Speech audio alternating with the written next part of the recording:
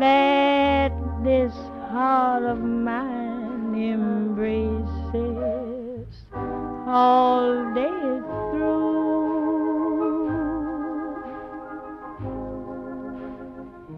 In that small cafe,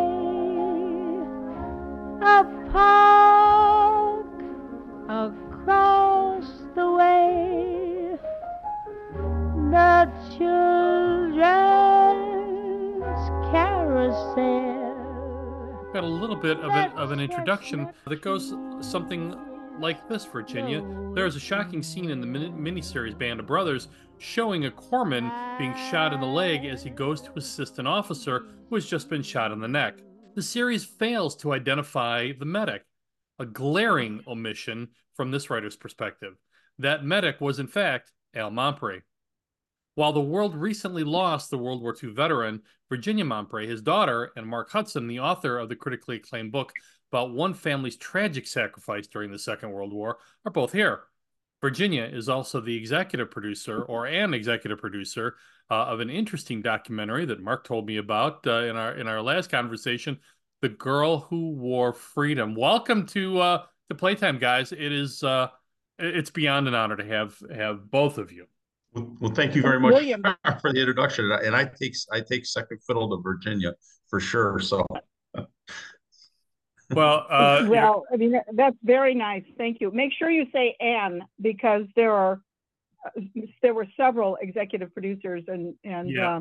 I think, as with most productions, This- maybe what you could say actually is an executive producer of Christian Taylor's "The Girl Who Wore Freedom." okay. How about that? I love that. I love that. And we're gonna. Because Yeah, if go they ahead. go search that, they will find out that she actually has morphed that what was one-off business Mhm. into something that's called documentary. I get them every day, something, and people can find out more, and it's really neat.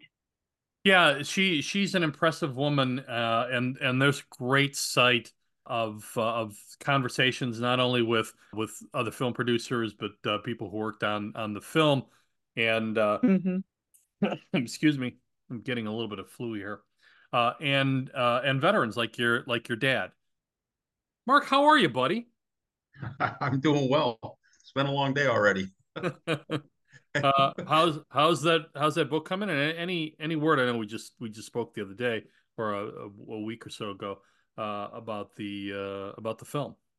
About the shoebox. Oh, and about the film. Yeah, nothing yet. I've been given given the filmmaker a little bit of time here and I thought I'd check in with him probably mid-March or mid-April, mid February, and Yeah, see how things are progressing.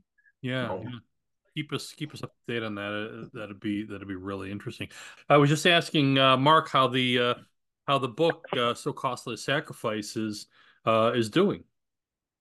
it's doing well, and like I said, before, it's available on Amazon, but we're also doing, Christine, my wife, and I, we Yeah. do our shows, antique shows. We have a lot of success selling the book at all the venues that we go to. So I think it's going very well, quite honestly.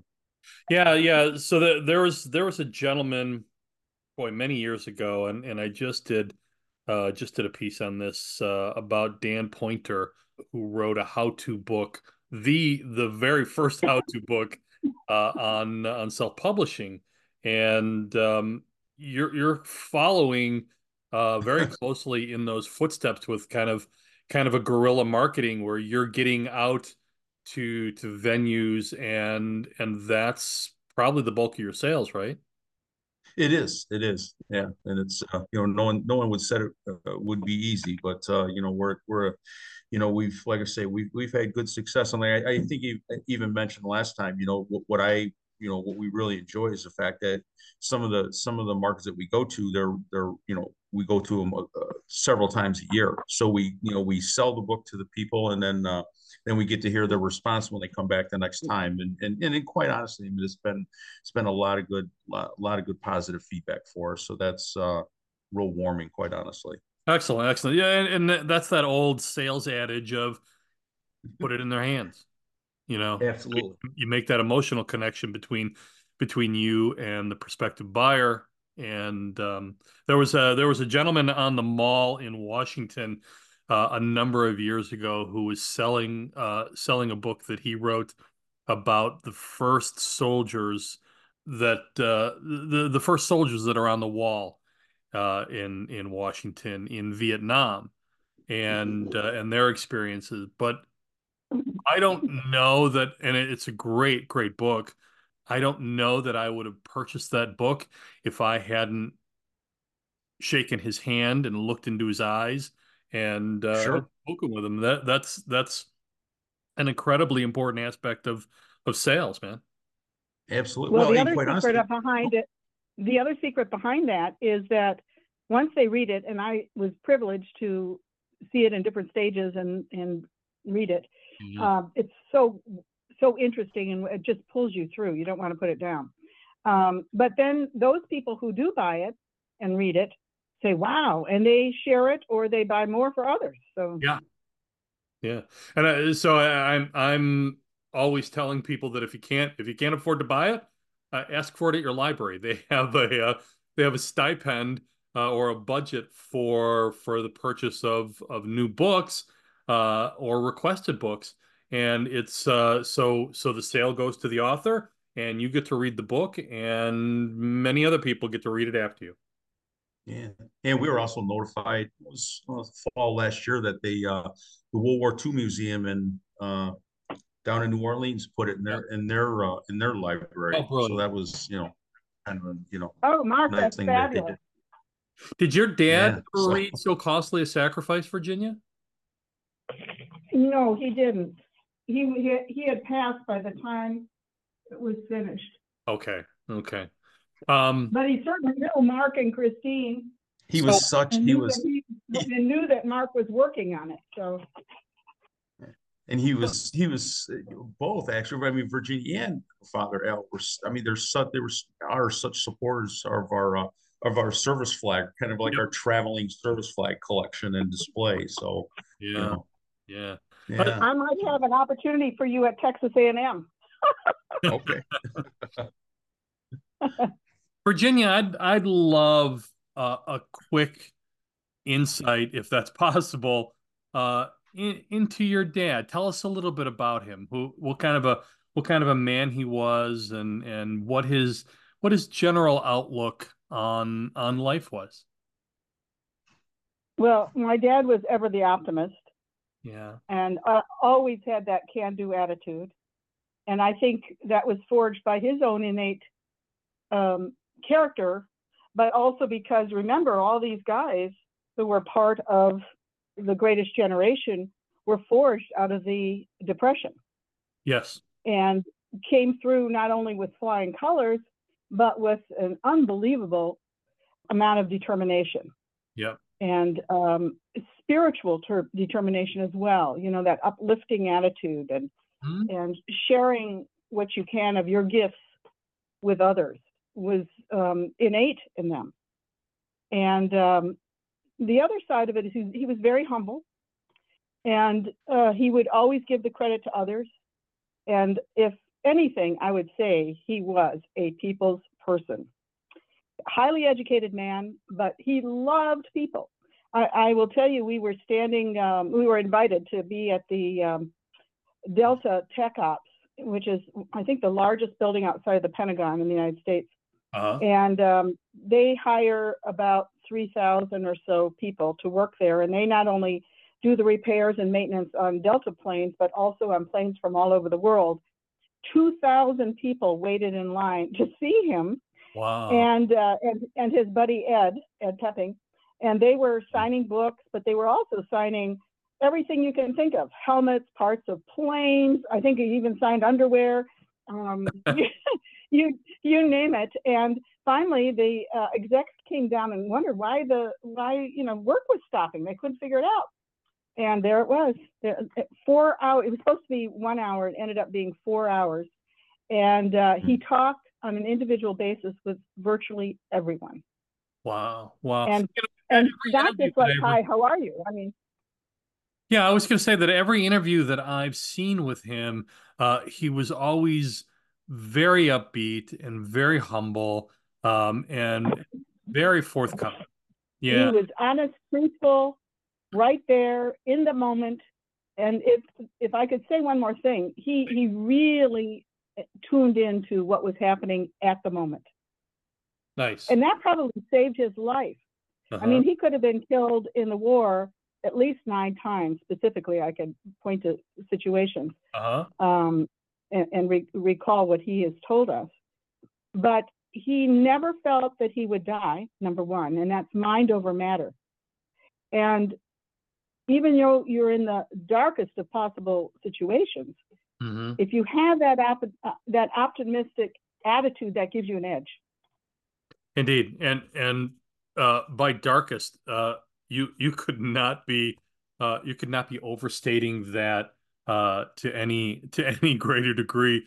But I'm gonna come back to that in just a little bit, and we're gonna talk about those life-threatening times. But I didn't want to let the girl who wore freedom get away from us without a little bit of a deeper dive into it. Not too deep, but I think it's really important. Mark, you told me about the Girl to Freedom, principally the story of a little girl named Danny Boucher, who wore a red, white, and blue flag dress her mother made from parachutes upon the liberation of Saint Marie du Mont, her hometown in France. It also tells a much bigger story, and I was reminded of the universal sacrifice against a fascist dictator and those who enabled him, which, Mark, you crystallized in no small way with so costly a sacrifice. I'd love a little bit of thought on that. I think I'll take a pass on this one and send that one to Virginia because she knows so more about it in depth than I do. We were just fortunate. Christina and I were very fortunate to see it. Actually, kind of for the first time was in Branson, Missouri when we went down for Veterans Week, Okay. and then again we saw it. We did a display at the theater in Arlington Heights, Illinois. I think that was just, and you can correct me if I'm wrong, Virginia, but I think that was just about the time that it was released. Yes, I'll let Virginia take that Yeah. one. Could you rephrase it? Yeah, so I'm going to set you up this way. There's an astounding video on YouTube with Christian Taylor, the director of The Girl Who Wore Freedom, in which she asks people, "What is D-Day?" I was Hmm. astounded at the Oh goodness. number of people who could not answer that basic question, including a couple of baby boomers like me, who know better. One said, "It's when we put the flag up, right?" Referring to the flag raising of Iwo Jima, I'm guessing. And another said he couldn't Which, recall which, if we won or lost. And another said it happened during the Civil War. What is D-Day? It's hang on. I know this. D-Day. That's no, it's not National Dick Day. D-Day is when we stood that flag up, ain't it? D-Day? Oh, that's when we Normandy, wasn't it? I don't know if we got our butt kicked, but we might have kicked their butt. I don't know. What is D-Day? I don't know. What is D-Day? Battle of Normandy. Tell me, what is the Battle of Normandy? Come on, help me out, man. I don't even know what D-Day was. I want to Vietnam War. Was it? Russia, Koreans. Do you know what D-Day was? Something with history. You know, I know it was something in the Civil War times. I just don't know exactly what. It was World War II. I believe that was when World War II ended, wasn't it? I want to say Normandy, but I don't really know. When was D-Day? What? I don't know when D-Day was. 1946. What happened on D-Day? So it's when we stormed the beach in Normandy. Talk about the tell you where film Normandy is. I just know it's and Normandy. the Do you know what importance Utah Beach of is? sort of Utah. reversing the At least you said it's lens not in Utah. What does it stand for? and What is talking about D-Day? the liberation of France and Europe through the eyes of French children. well, that's a big topic. Yeah, But yeah.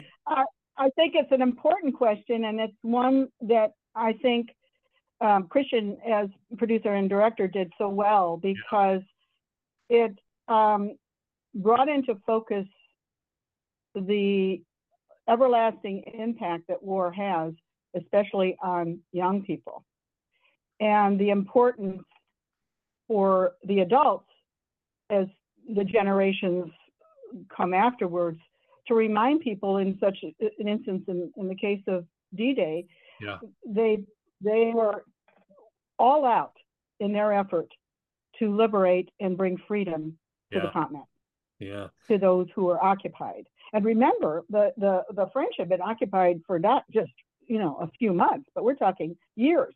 I mean, what really did it was apparently when they started taking their bicycles, because that was their little moment of liberation to be able to move around. Isn't that interesting? An interesting insight. It really.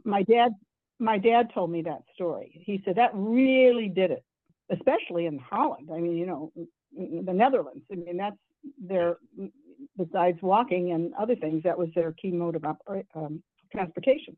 Yeah. But what you see even today is that those countries, France and the Netherlands, engage their children in every annual recognition of either famous battles, their memorials, wreath laying, reciting important documents, poetry, artwork, you name it, that recognizes the work that the Allied forces did during that period of World War II. And I think that is the most remarkable thing. Here we are, how many years later, almost 80 years later, and they're still doing that. So now we're talking two and three generations, which is very significant, because you have to keep that torch alive. That's and yet here in this country, increasingly with every succeeding generation, it's increasingly forgotten. Well, even among those who serve. Yeah. Which is ironic, but that's why I think books like So Costly a Sacrifice and Band of Brothers and all of the other books written about the Second World War or just about war and history in general are so incredibly important. But I think even more it's those personal narratives like So Costly a Sacrifice or Band of Brothers, which kind of boils this whole world event down to the individual person, right? Absolutely, because I can't tell you the number of people, and Band of Brothers runs and reruns, many times every year. Yeah. And people will reach out to me from all over the world, or I'm watching, or they'll refer somebody, or I'll get an email and texts and letters even, and so on. Mm-hmm. And it's that, what would I do in that instance? It's always that question. Yeah. Here they put literally everything on the line. And they're asking themselves, as the viewer today, would I be able to do that? Can I do that? What was going through their mind? What would go through my mind? Yeah. Etc. And not just for a moment, but for days and weeks and months and years, right? Well, my dad would often say, and Mark, you may have heard him say this, they were in for the duration, however long that was. And he would say, we were there if we were hitting each other with canes. Now that says something. Yeah. And when he was wounded, he was actually shot twice in that incident. He was shot in the groin, and he has Purple Hearts and should have got the Silver Cross. I think he said the groin injury was a through and through that he didn't hardly even notice at first. Right, but if it had been 2 inches higher, he would be singing in the girls' choir. He would say. but the other one did. The other one did the big damage, and that was on his calf. Yeah. But when he went to recuperate, and go into surgery and so on in England, and then have crutches, and he would be out playing golf with the crutches and so on. They never worried about the 101st people who were there. They knew that they would go back to their units or back to the front They just knew that because they Yeah. were so highly trained. They were trained to be the best of the best. Whereas the other guys, they would have to watch them because they would try and, AOL or whatever. I was just going to say, Dad, when he was training his troops, he was the medic in charge of the medics, the 101st. Yeah. Yeah. And so he led his men up and down the famous Currahee Mountain. Well, when they got there at first, they were all bedraggled, they were falling out, they were, this and that and the other thing. But very shortly, he got them all into shape, and they went up and down that 7 miles, half mile to the base, and 3 miles up, 3 miles down, and then back to the base in record time. So they were fit as could possibly be. That's impressive. And positive. So, Mark, you can speak to this a little bit. A lot was made of the training that Easy Company went through at Camp Toccoa in Georgia. This is where the real unit cohesion takes place that Virginia was talking about, that these men were bonded through that initial challenge, right? Yes, and I suppose I can speak to it, and I think we maybe spoke about it last time a little bit. Certainly can't speak to it on a level of combat. But as a former DI, certainly, as a former drill instructor, that's by the way, is it former drill instructor or like a Marine? Once a Marine, always a Marine. Oh goodness, yeah. You talk to any Marines and you hear that constantly. So, but yeah, it's a process from day one, and that's the whole part of it. You kind of break them down and get rid of the I, and create the team, and the physical part of it is certainly a large part of it. It's building the confidence, building the ability, the stamina, and it's amazing. It's like I say, we would have our guys, our trainees for 3 months, and the development that you saw and the progress that you saw of the 3 months was just incredible. And a lot of it was just building, like I say, confidence with the individual, within the men. I mean, and you saw, quite honestly, would see there's an intimacy in that, right? Oh, absolutely. Yeah. Absolutely. To them, us to them, and them to us, quite honestly. I would have guys that would go to airborne school after we had them for basic training, and they would ask me to come down and pin on their jump wings, which is that to me, that says a lot. And we would have guys that, just their physical makeup would change. I had mothers send me bottles of wine because they, when they would come, we would have after 8 weeks, we'd have a family day, and so parents and girlfriends and wives, they would come, and they could not believe the change, in their son.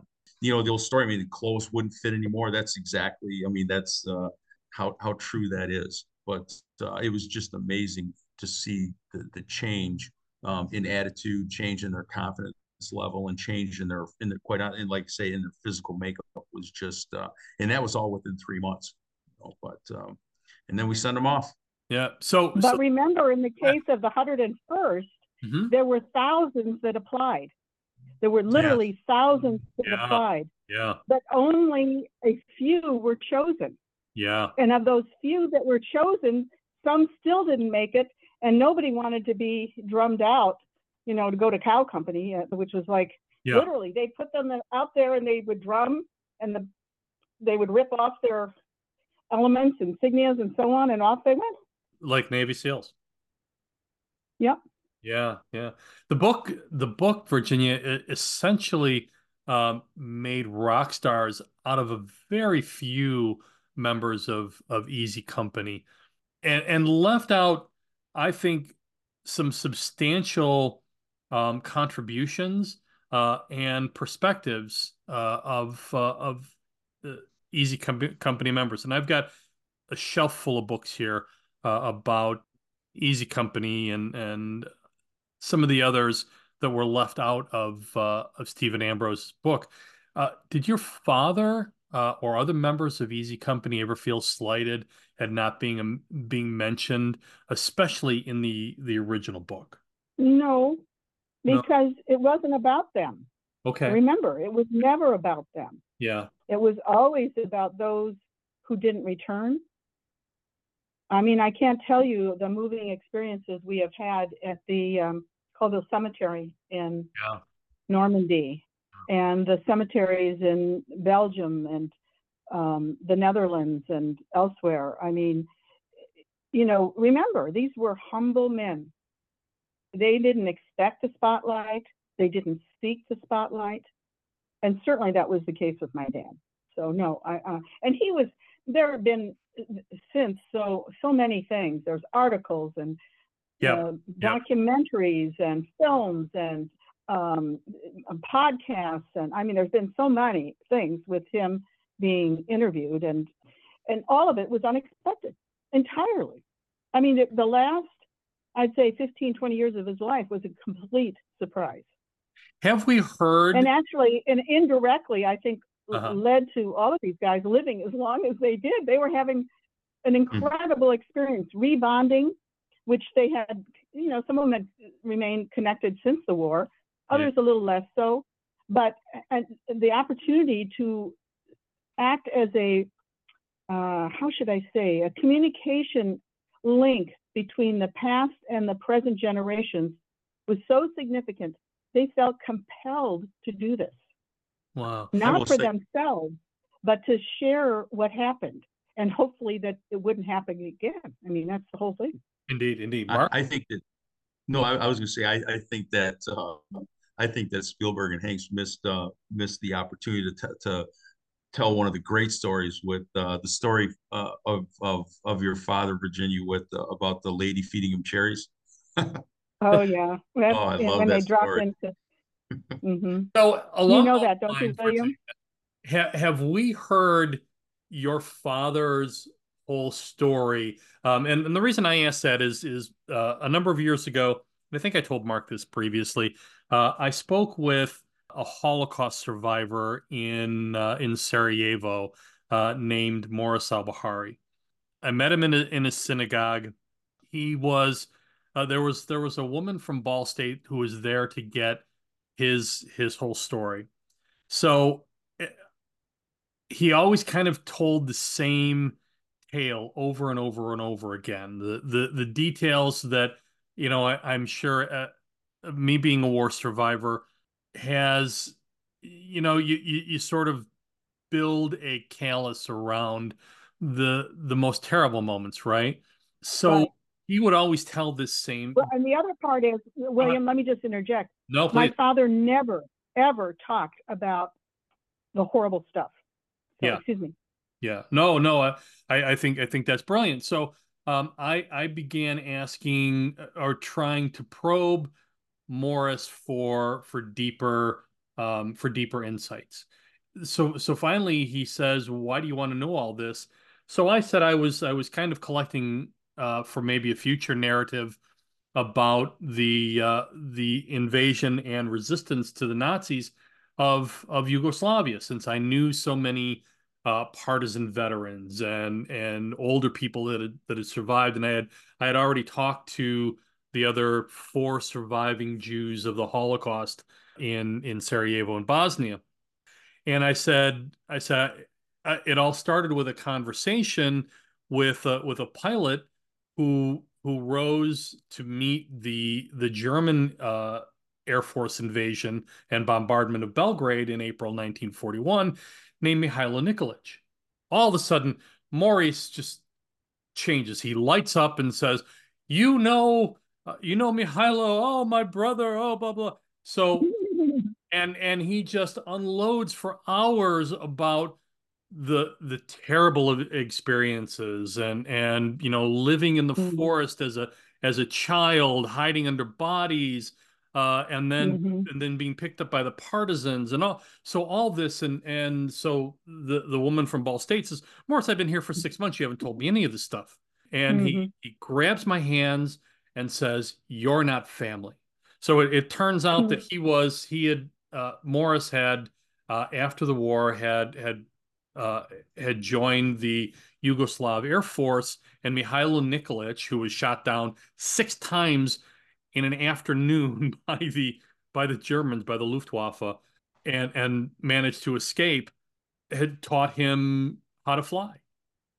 And Mm-hmm. and they were the best of friends and the best of brothers. And I knew him. I knew Mihailo through his granddaughters who lived here in Chicago. Do you know the book A Higher Call? No, I don't. It's by Adam Makos. You might want to add that to your reading list. I'm writing it I down. won't take time discussing it now, but there might be a link and a relevancy there.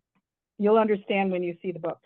So I guess the long-winded part of my question is your father never discussed those really difficult times or horrific No, experiences. occasionally. Remember, he was a psychologist by training too. Yes. I mean, he was fabulous even to his last breath. He was still doing that, even though he was an executive with International Harvester. He had a family practice, but no. Now, when the guys were by themselves, Yeah. and that may be a different story, but I doubt it in my father's case. Okay. He would listen. Only near the last year or two of his life did I hear the story where he actually jumped into a foxhole in Bastogne. And remember, they were surrounded, and if it wasn't for Patton's army, they would have been completely wiped out. Yeah. And there are more stories about Bastogne, I could tell you. I mean, there were so many stories. But that's the only time where I heard him say, it was the coldest winter, of course, and people asked him to go back all the time in winter, and he said, nope, it was cold. They'd come back and they would say, yeah, it was cold. Yeah. I told you. And so he jumped into a foxhole. It's night, shooting everywhere, frozen, and he feels somebody next to him. He thought it was an American foxhole. By the dim daylight, he's saying, hey, buddy, should we go? You want to go? And the fellow next to him was frozen stiff, and it was a German. Oh my God. And so then he moved on, but he ended up at that point, he was with headquarters across the plaza from McCullough, who said nuts. So I want to go through a little bit of your dad's experience. So like I told Mark, straddling my backpack in October 1994, I traveled over Mount Igman in Bosnia in the midst of a major battle in a Bosnian troop bus. The windows were fogged, and for the next 90 minutes, I expected the punch of a sniper's bullet. I could identify with the soldiers boarding C-47 and Landycraft going into Normandy, and I made that note in my 2000 I think it was 2006 memoir, Everything for Love. Al was all set to make the jump, but something upset those plans for him, right? Yes, and he was upset that he didn't have the opportunity to go with his men. Yeah. But he had an infection in his neck that was so critical, it was going to swell to the point of suffocating him. Wow. So he went through the process of seeing, he was there with Eisenhower and so on just prior to the leaving England to English shores for Normandy. There were a couple planes, one plane with several of his medics in it went down. And then others were mowed down, essentially when they landed. And Ed Pepping made it, a few others made it who were medics. So years later, we're doing a documentary and in the Kobo Cemetery, and we're walking up, literally, he's walking all the way about midway, and he stops at that point. I mean, what are the odds? He turns to the right and just walks down a little bit and stops, like just there. At that point, there's a cross with Cole's name on it. Wow. And he was one of his medics. He said, it was very moving. He asked that we come back the next day.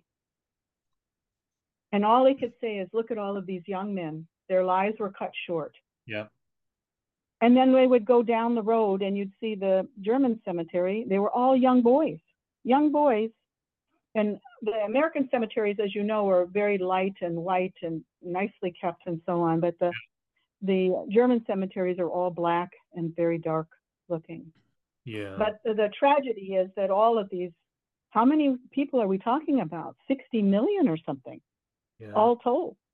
Yeah. Were cut short in the prime, literally the prime of their lives. And that's what has to be remembered. And they're still saying that they're still looking at researching numbers, and they now they're saying that 60 million might be low. It's just the tragedy of that war.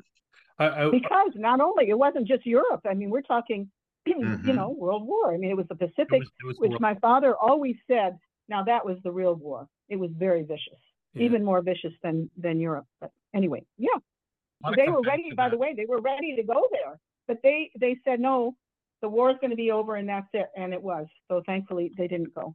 I want to come back to that astounding figure, but that global, I don't want to, I guess I could say shared sacrifice, but that feels like giving too much credence to the wrong side, and taking some from the right side, which your dad was definitely on.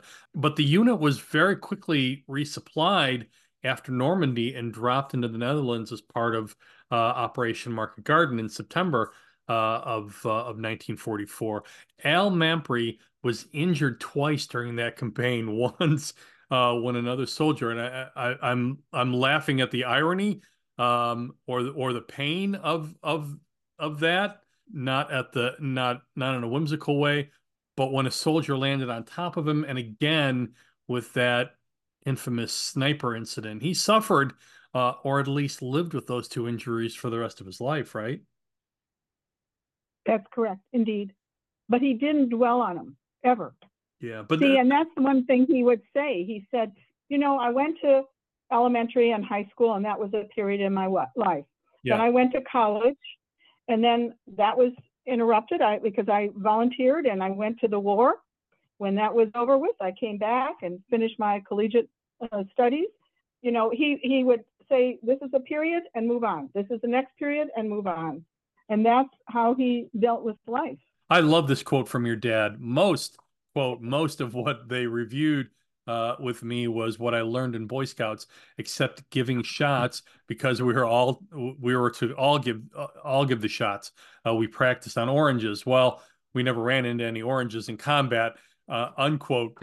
Combat medicine was just in its infancy when your dad was in the military. Antibiotics were relatively new and nascent.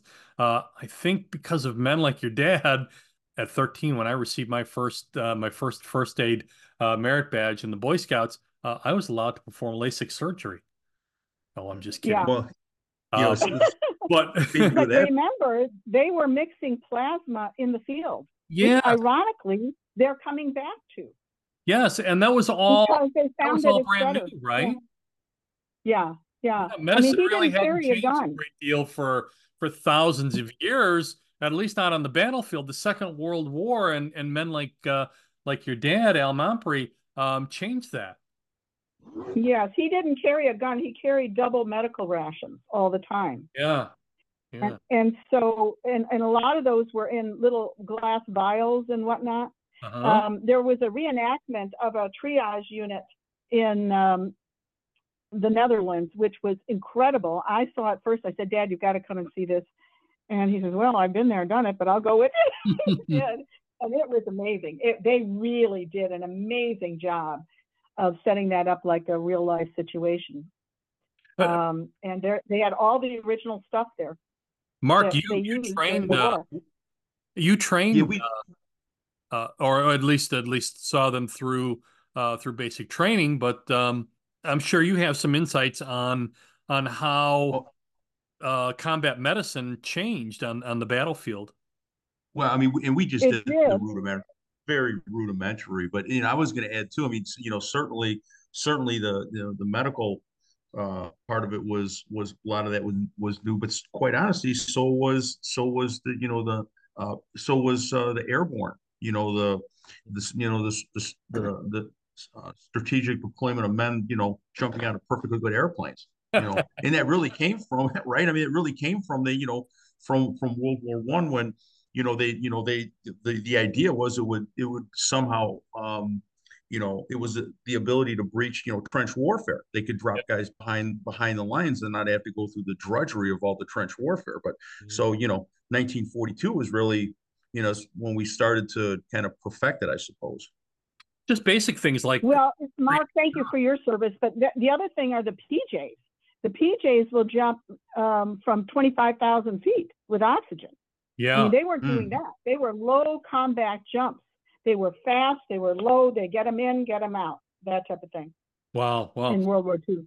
But just dealing with basic things like shock was, that was all innovated or discovered from combat medics, predominantly in the Second World War, where if you're wounded, shock is, and I learned this, and I was prepared for it when I went into Bosnia, that, should I step on a landmine or be wounded or hurt somehow, that I would be able to, first of all, deal with my own shock, and then deal with my own wound as best as I could until I could get to more substantial help. But those were things that were all innovated by combat medics in the Second World War, right, Virginia? Absolutely. That's why Dad gave himself in the field after being shot twice and saving his patient, Lieutenant Brewer, who was jaundiced by the time he got there because 3 other medics had been there earlier. They had been shot. So they called for another medic, and he's back with Rainey. And he says, why are they calling for a medic, Rainey? I already have 3 people up there. Yeah. And he says, well, all right, I'll go. And Rainey says, nice knowing you, Al. And off he goes. But yeah, I mean, that's the point. You're right, exactly correct. And then years later, Rainey shows up in our church. Hi, Al, as if nothing had happened between them, But and just to underscore that point, and that's why Dad gave himself morphine after he was shot twice, is to keep himself lucid enough to save himself after having saved his patient. Mm-hmm. Yeah, thank you. I was just gonna make that point, was when he was wounded, and the way he describes that wound, it was a pretty nasty wound. He said you saw it. Yeah, he was dying day. It was there. Mm-hmm. Yeah. So but he didn't mind. He would wear swimming suits and go swimming and sailing and so on. I mean, it didn't inhibit him from living life, and that's the key. Yeah. Mind over matter. Do you think that rationale or that perspective or outlook was unique to the generation that served in the Second World War, because the whole world, at least the Allies, were together, and there was a shared mission towards defeating fascism? And sort of. Yeah. Sort of. Maybe part of it. I think it's a bigger discussion, but I think that's part of it. Okay. I also brought this up to Mark the other day.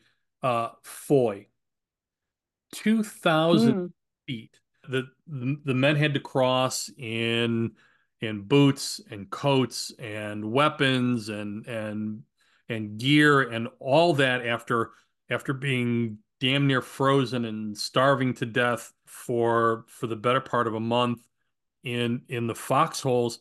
I came under sniper fire and had to run 400 feet about against one guy who was shooting. They had to cover 2,000 feet, and I walked that distance from the Bois Jacques to Foy, and it's it's very nearly a mile, right? Yeah. Mm-hmm. Mm-hmm.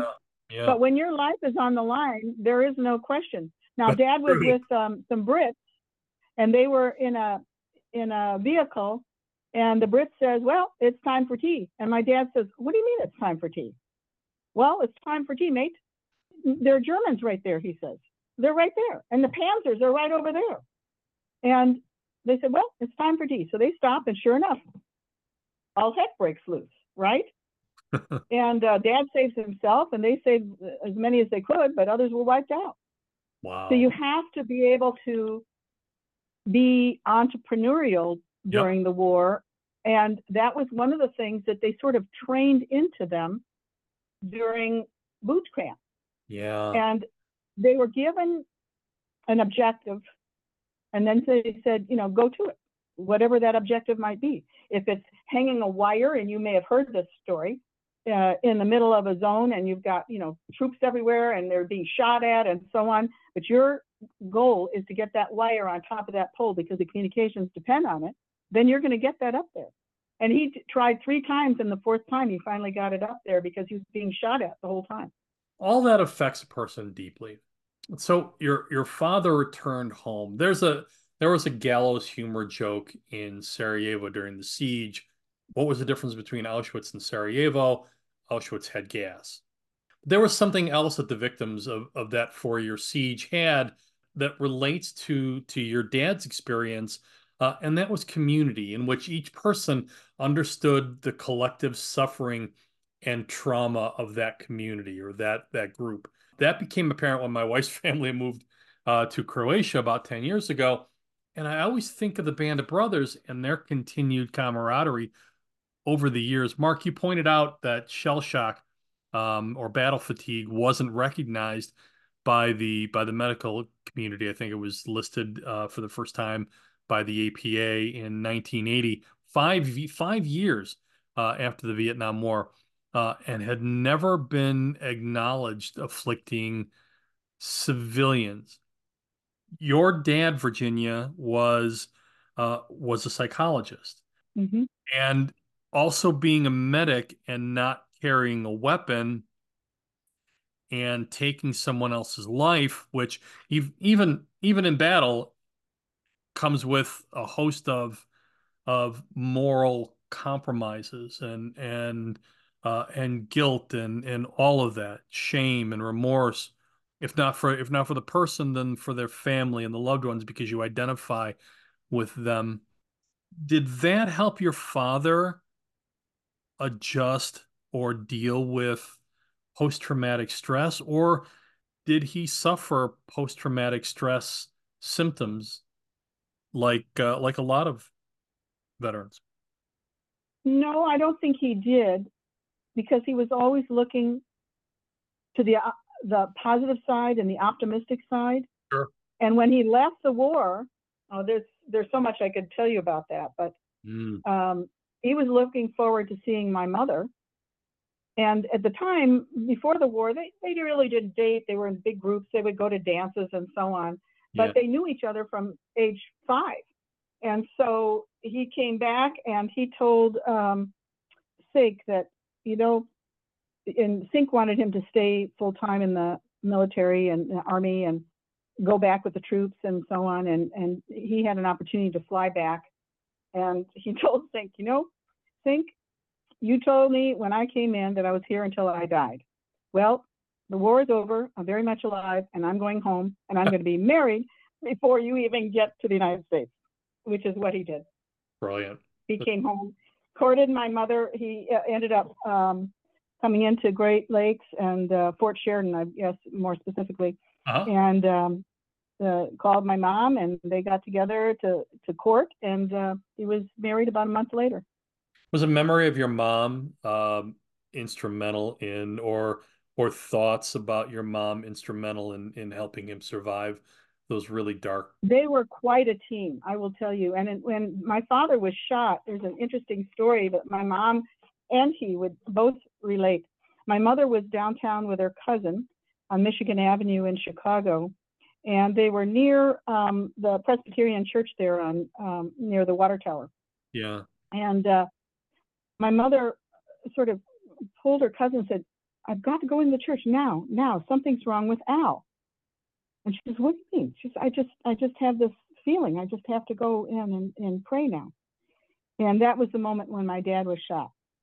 Wow. And they always had that connectivity to the very end. And my mother passed away about 10 years before my father. But they were very much a team. Independent people, but very much a team. I guess physicists would call that quantum entanglement. That if something part of the universe, it happens to a reciprocal particle or pair in the other part of the universe. And I think all of us have that opportunity if we tune into it. Yeah, you're right. I believe that. Mark, you were about to say something? I was just going to, just circling back just a little bit about, about the PTSD and survivor's guilt, and Yeah. how different, different men, women, families, deal with it. And I mentioned it last time. I think was I think a really informative documentary to watch is the He Has Seen War, and it's actually it does take members of the Band of Brothers and members of the First Marine Division from World War II, and it talks about their life after the war, and it's very interesting to see how different guys dealt with it. Yeah, there's no question they all dealt with it differently. I mean, if you talk with Babe, for instance, and versus Bill Garnier, they were buddies, and yet they would always argue, and then they'd come back, and each one dealt with things in their own way. There was even a point where Dad brought them together. He said, we're sitting at an event in the Mid-Atlantic Air Museum. They're in the same room, and they wouldn't talk with one another because somebody said something, who knows. And so Dad, went to one, and then he went to the other, and then they brought them together, and then they're hugging. Yeah, well, we'll never know. We'll never know really what the psychological cost of that war was, because they didn't really keep records on or offer proper care or therapy. There are no records on the broken marriages and the alcohol abuse and depression and all the things that come along with that. Well, that's very true. However, I will tell you that bond was so important and so strong that the children now 2, 3, 4 generations later still meet every year. Our next one is in, I think, San Diego. Well, I think that speaks to the moral grounding of the Second World War, as opposed to so many other wars in which there was very clearly a wrong side and there was very clearly a right side.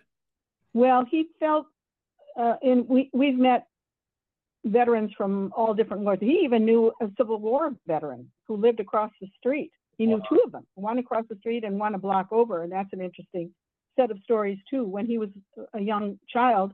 Yeah. And each war has its own imprint. How a generation and the individual deal with it vary, but there's also the arc of a much bigger issue in the society in which one lives, and how that society deals with the wars. Yeah. Each one of them, and how that society deals with them is different. And people have pro and con, for instance, on the Vietnam Wall. Yep. Some people like it, some people don't, and there are reasons for both. So any plans to tell your father's story in a book, perhaps? I've started, and I've got a growing notebook of things, but I've got so much on my plate right now. But I will get there eventually. I don't know if you're familiar with the Chicago Writers Association, who I work for, and do a podcast for them. But they're a wonderful, wonderful resource, and I've spoken a number of times about, and I'm also working with a Marine veteran from Somalia and Afghanistan, who or Iraq rather, who's working on his memoir. So there are a lot of resources for helping someone who has a lot on their plate. And well, the other thing is that I think it's an important story to tell, because it's a little bit unique for a lot of the stories. Yeah. As is everyone. Each one of us are individuals, and certainly that was true. It builds a grand mosaic. Yeah, but then the other part of it is he inspired 2 of my cousins to go into the 101st. One became Apache helicopter pilot, and another one is a medic.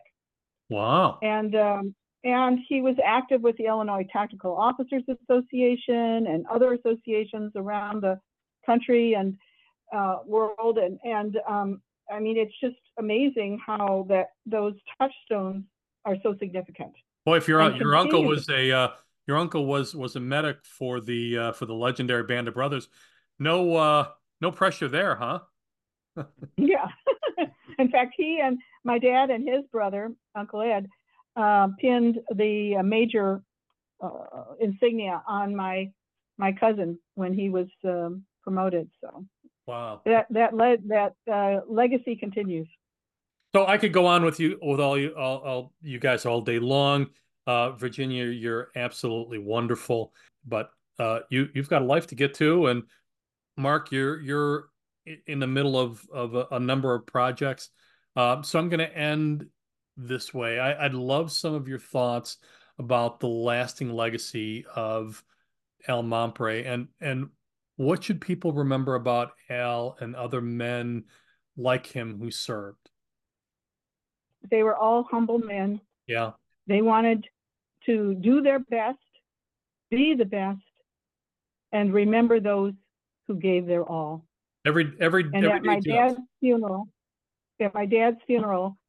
one of our friends made a wristband, and I sent some to Mark, and there's one for you, William. Thank and you. On it says, "Live like Al, pray like Al, love like Al." Oh, how much? And there's a red cross and a screaming eagle. He was an Armenian Christian. How important was faith to your father, especially getting through the war? Oh, it was essential. Absolutely. Yeah. Absolutely. He was going to be an Episcopal priest before the war. Yeah. And so that's why he went to different types of religious colleges.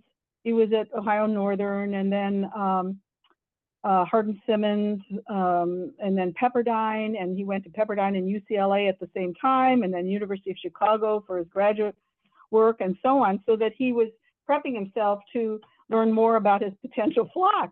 Well, after the war, he changed, and he had broad interests, sharp as a tack, always. Mm-hmm. He was one of the top 3 in the regiment when they gave the intellectual tests. And then he came back and decided he would become a psychologist. So, Mark, your thoughts on what we should think about the sacrifice of the legacy of these men? Well, I got to tell you, I had the pleasure of meeting Al a number of times, and Ed Pepping, and seeing them together when we were at the down at the Currahee days in Toccoa. And I have to say, each time that you were in their presence, it was you just felt that you were around greatness. And it's not that they thought that of themselves; it's just how you felt about them. And men of that generation were cut from a different cloth. I think all young men should aspire to be like men of that generation, quite honestly. Yeah. Virginia Mampre. Well said, Mark, and thank you for your service. It was my pleasure. Indeed, brother. Indeed. Virginia Mampre is the daughter of one of the original Easy Company members who served during the Second World War, Al Mampre, otherwise known as the Band of Brothers. Mark Hudson is the author of an exemplary work of nonfiction, So Costly a Sacrifice, the true story of one family's bitter sacrifice during the Second World War. I will post links to the book and to the film, The Girl Who Wore Freedom, which crystallizes what these men and women were really in Europe to achieve. Thank you guys so much. Virginia, it was magical speaking with you. Thank you, William. Maybe we can get together one day soon. I absolutely would love that, neighbor. And Mark, we have to get together one of these days as well. Yes, absolutely. Thank you, Mark. You too. Thank you. You must remember this. A kiss is still a kiss. A sigh is just a sigh.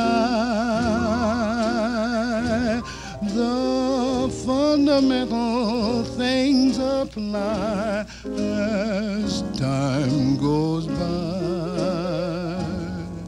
A link to all of our guests are in the notes below. And if you enjoy this program, please feel free to share it, and don't forget to click the subscribe button and receive notifications on future programs. I'm your host, W.C. Turk. No matter what the future brings as time goes by.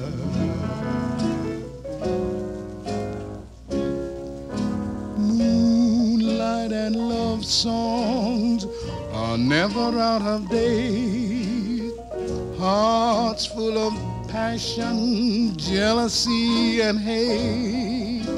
Woman needs man, and man must have his mate that no one can deny. It's still the same old story, a fight for love and glory, a case of do or die. The world will always welcome lovers as time goes by. Moonlight and love songs are never out of date. Hearts full of passion, jealousy, and hate. Woman needs man, and man must have its mate that no one can deny. It's still the same old story, a fight for love and glory, a case of do or die. The world will always welcome lovers